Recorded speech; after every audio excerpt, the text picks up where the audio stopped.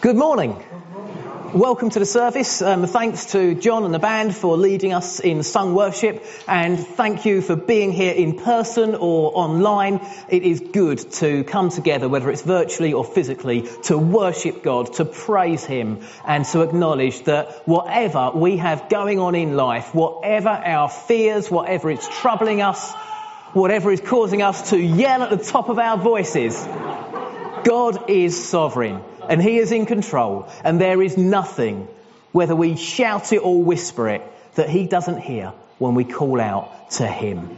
God is good. Amen? Amen. Amen. Yes. Well, I'm glad that you said amen there, because this morning we need that attitude. We need that amen. We need to remind ourselves that whatever is going on, God is sovereign. Because this morning we're going to be looking briefly at suffering. Yeah, you see, didn't see that coming. Suffering is part of life. Suffering is something which is talked about a lot in Scripture. And I don't know about you, but I've been watching a lot of the Olympic Games in the past couple of weeks. I absolutely love the Olympics. It's just such a variety of different sports and things going on. And the thing I like the most is the sports that you never normally get to see. We see a lot of certain sports, but others we never ever see apart from at the Olympic Games. And I'm talking about sort of proper sports, not sort of horse dancing and that sort of thing. I mean, I don't mind it. I just think the horse deserves the medal.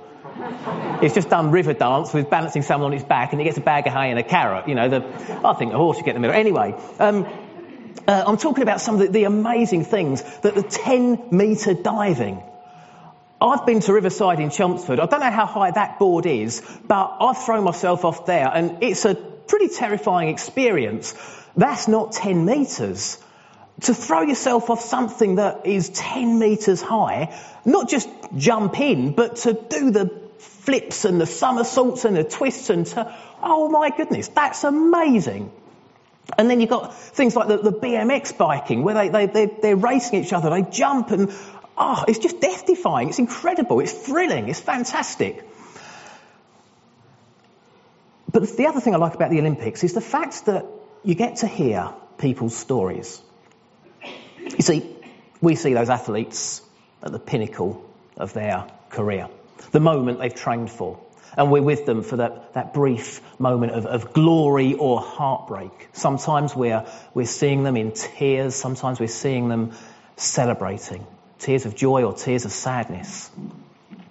Sometimes we see them frustrated because a decision's gone against them. They feel that they've been done a massive injustice and their life's work has just been thrown away. And it's a real roller coaster of emotions.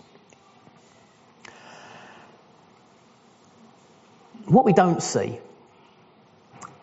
is the 4 years of dedication that has gone into that event since the last game. We don't see the early mornings and the late nights, the sacrifices that have been made, the relationships that maybe have had to be put on one side or lost altogether, because to be an Olympic athlete takes such a single-minded mindset.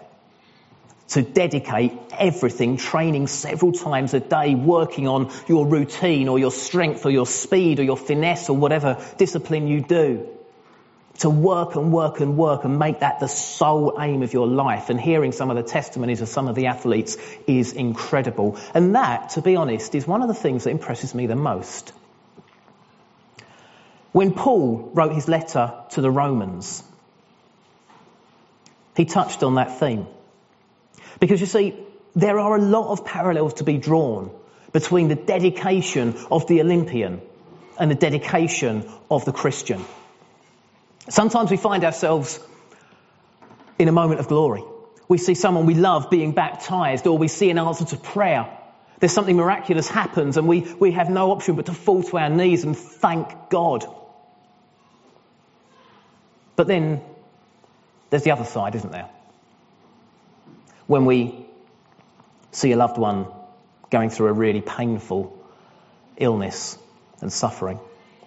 Or a couple we know, decide that their relationship just doesn't work anymore. Or we see one of our children or one of our parents suffering. And at those times, sometimes we look to God and we say, God, I've got my faith. I know you're there. But I'm finding this difficult right now. Paul writes this in Romans chapter 5. We rejoice in the hope of the glory of God.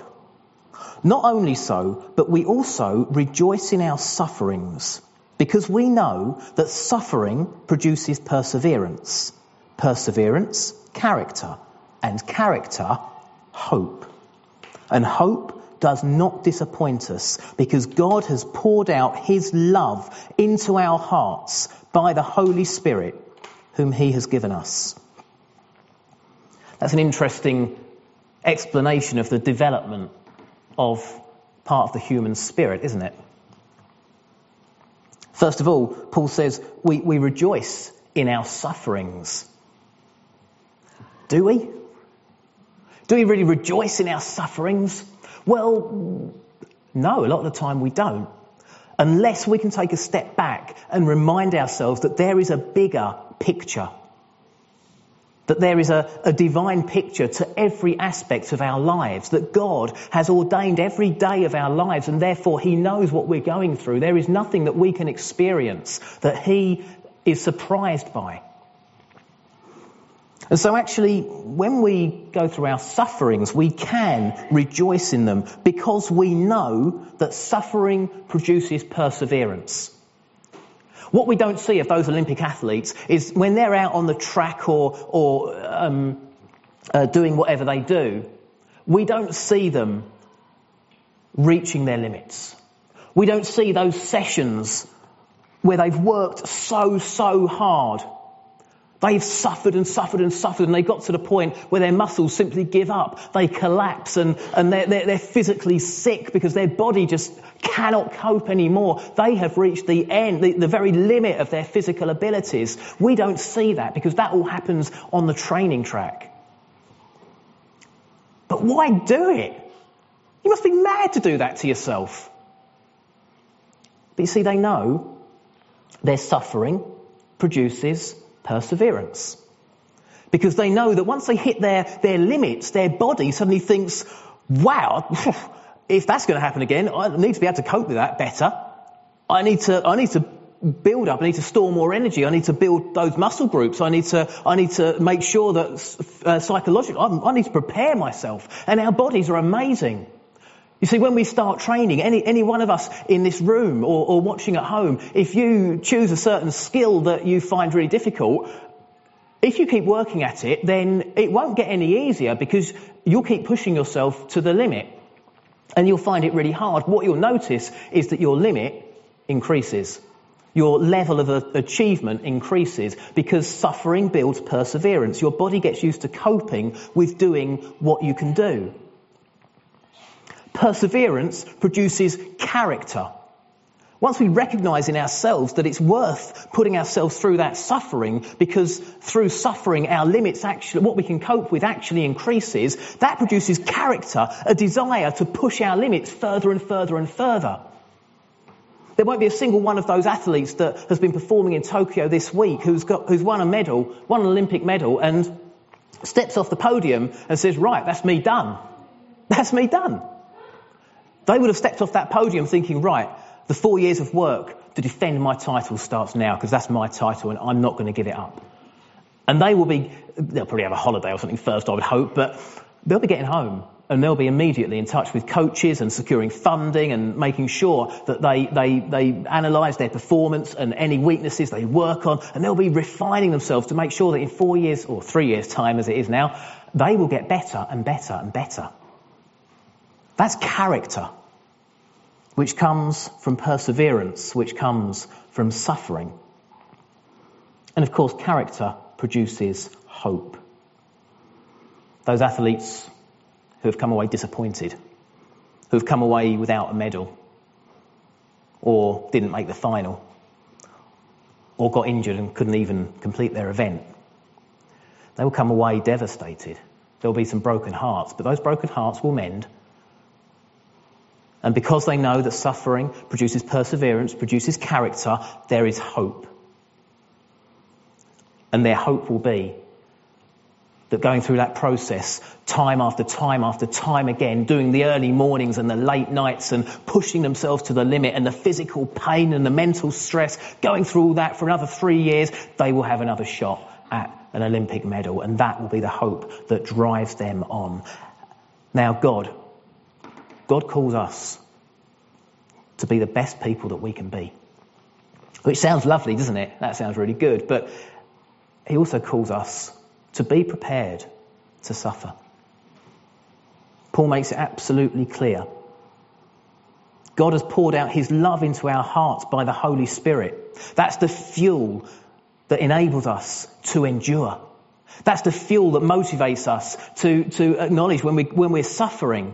When we're suffering, sometimes we are on our knees, but God is right there beside us because he's poured out his Holy Spirit into our hearts. So that's what Paul says about suffering. James goes a step further. James says, don't just be prepared for it, welcome it, relish it. Consider it pure joy, my brothers, whenever you face trials of many kinds, because you know that the testing of your faith develops perseverance. There it is again. The testing of our faith. This is different to the physical suffering. This is spiritual suffering. Spiritual suffering is awful because we come to church on a Sunday, we talk of celebrating God's love and God's presence and God's grace, and it's all good and it makes us feel all warm and fuzzy, and that's lovely. But there is an enemy. There is one who doesn't want us to feel like that. There is one who wants to jump in when we're least expecting it and drive a wedge between us and God. Cause us spiritual suffering, cause doubt, cause distraction. And before we know it, rather than focusing on Jesus, sorry, I'm looking at Ben there, I'm not saying Ben's Jesus, but rather than focusing on Jesus, we end up focusing on something completely different.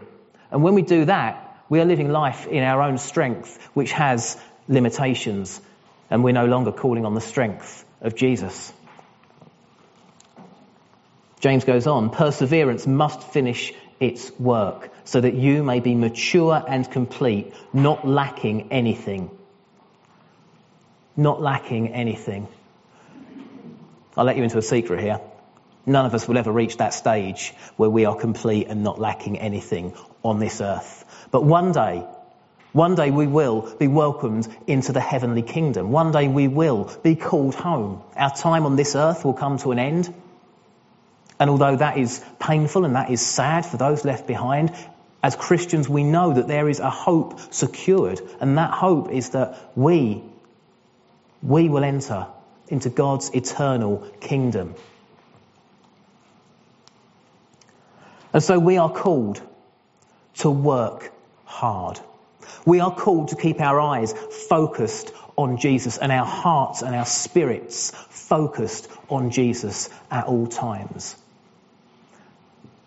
Now, the biggest challenges to our faith often are not the big events, the big catastrophes that suddenly blow up in front of us and we have to face head on.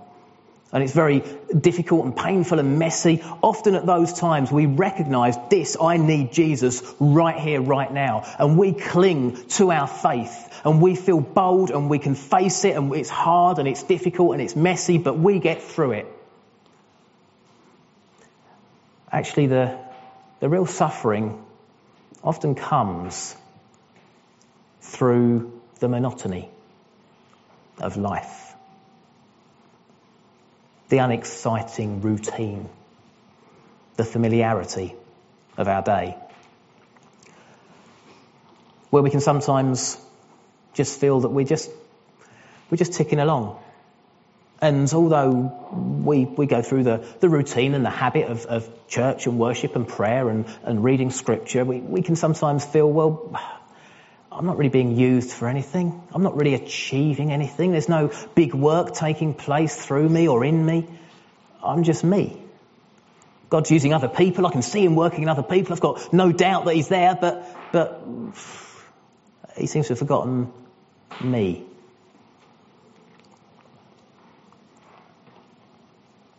We have knockbacks in life.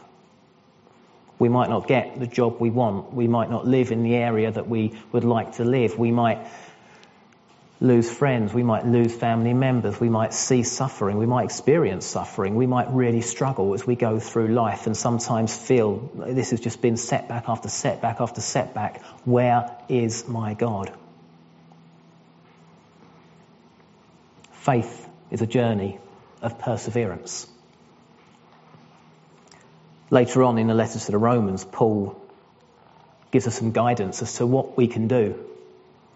And it's nothing new. It's nothing that you won't have heard before. But it's something that actually, because it's nothing new, because we would have heard it before, sometimes we can kind of gloss over it and forget it. But Paul tells us, in those days, which will form the majority of our lives, when the monotony of routine just seems to just be going on and on and on, and we don't feel that we're making any progress for God, this is what we can do to make that progress for God. Love sincerely. Hate what is evil. Cling to what is good. Be devoted to one another in brotherly love. Honour one another above yourselves. Never be lacking in zeal, but keep your spiritual fervour serving the Lord. Be joyful in hope, patient in affliction, faithful in prayer. Share with God's people who are in need. Practice hospitality. And the list of things goes on. You can find that in the middle of Romans chapter 12. These are things that actually we can all do on a daily basis. We can all follow those instructions. We can all look at that and say, that is my orders from God today. I'm going to do my best to do those things. And I'm going to do it with him in my heart and on my mind. I am serving God as I do these things. Paul writes to the Ephesians 6:7, serve wholeheartedly, as if you're serving God, not man. In other words, no matter what you think of the people you're serving, and hopefully you love those that you serve and that you work with, we all have people that frankly we struggle with. And so when we're serving those people, imagine we're serving God. That changes our attitude, that changes our heart. Suddenly we go the extra mile for anyone because we're seeing God in that place. Suddenly if we're being asked to do a task we don't really want to do, we're imagining that it's God that's asking us to do it, and there is nothing that he would ask us to do that we would say, no, I did it yesterday. We wouldn't say that to God.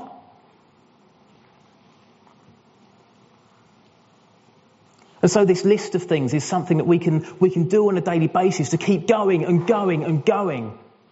I don't know if you saw a particular performance this week in the women's 1500 metres. Laura Muir finally won a Olympic medal. And I say finally because she's been around quite a long time and she's had a long list of big expectations in global finals, and she's never quite done it. And this week, she won an Olympic silver medal. Fantastic run, brilliant race, and I was so pleased for her. And the reason I say that is because in her interview afterwards, she was asked the normal question, Olympic silver medalist Laura, how does it feel? And there's normally the sort of, oh, it's amazing, I don't know, I want to thank my mum. And she was different. The smile fell from her face. She welled up and she shouted at the microphone in front of her, I have worked so hard for this. She said, I finished 4th, I finished 5th twice, I finished 5th, I finished 6th, 7th. I've never got a major medal, and now I have. And the emotion just came pouring out. And it wasn't this is amazing. It was almost anger. I have worked I deserve this. I have worked for this. It's different, isn't it, being a Christian? God doesn't call us to do the early mornings, to do the late nights. He doesn't call us to be at the side of the track throwing our guts up after a really difficult session. He doesn't call us to earn our crown of righteousness that is awaiting us as we enter heaven. Because God sent his Son, Jesus, into this world to do all that for us. We see him performing the miracles. We see him taking on the difficult opponents. We see him praying so hard that he sweat blood. We see him going to the cross, having suffered the biggest injustice in history. And we see him paying the price for our sin, taking our suffering, and enabling us through his perfect sacrifice to have a relationship with our Father and to claim salvation through what he did on the cross.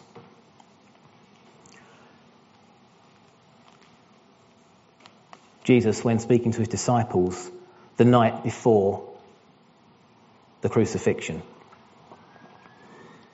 he's been speaking to them about the trial and tribulations that are to come, the sufferings that lay before him and the sufferings that would lay before them. And he says, I've told you these things so that in me you may have peace.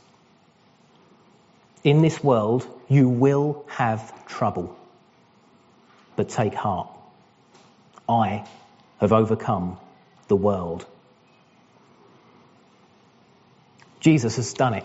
Jesus has paid the price. Jesus has won the battle. Jesus has run the race. Whatever metaphor we choose to use, Jesus has done it.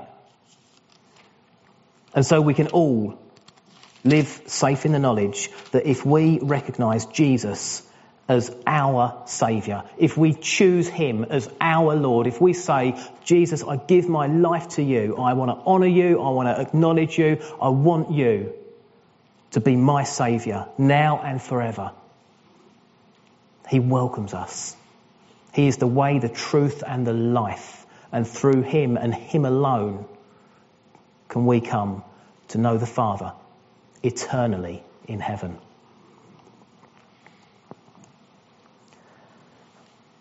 Now, this is a special service. Partly it's always special when we meet to worship, but we've got Matt and Lydia with us today who are going to come and share an update with us shortly. But before we do that, I just want to close with that reading from Revelation, because all of us, no matter where in the world we spend our time, no matter where in the world we happen to be, whether it's in Billericay or whether it's elsewhere, all of us have the challenge of a world where God is often an irrelevance to those around us, where we can go through a daily routine that can wear us down, that can grind us down. Sometimes we go through suffering which just never seems to end. But God is with us every step of the way because he has poured out his Holy Spirit into us, and we carry that with us. God is good. And so we should make sure that we dedicate our lives to him, that we commit ourselves to him, that although he doesn't call us to earn an Olympic medal or that crown of righteousness, sometimes we should treat it as if we do need to earn it. Because by doing that, we will give our all for him and we will build his kingdom. And one day, this will become the reality. In Revelation, John shares these words. Then I saw a new heaven and a new earth, for the first heaven and the first earth had passed away, and there was no longer any sea. I saw the holy city, the new Jerusalem, coming down out of heaven from God, prepared as a bride beautifully dressed for her husband. And I heard a loud voice from the throne saying, now the dwelling of God is with men, and he will live with them. They will be his people, and God himself will be with them and be their God.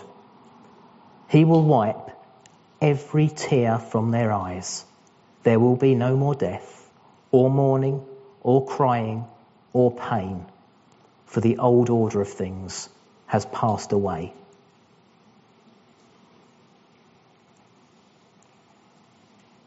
There's no mention of a podium. There's no mention of a medal. There's no mention of a world record. But that vision,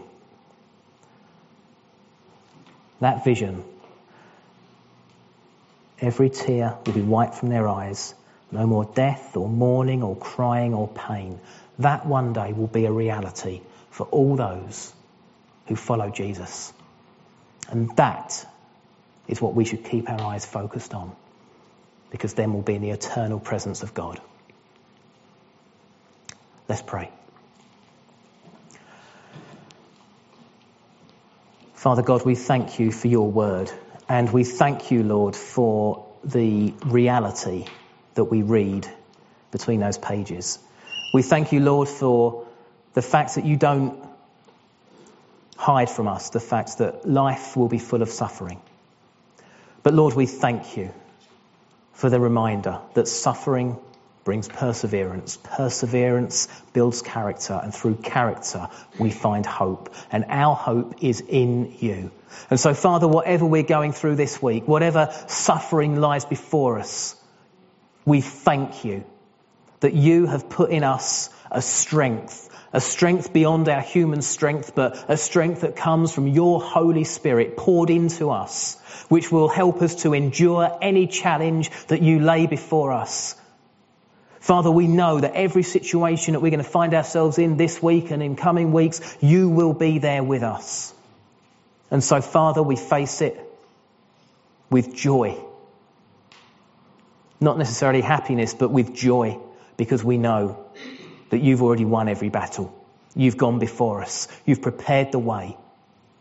And we walk with you forever. In Jesus' name, amen.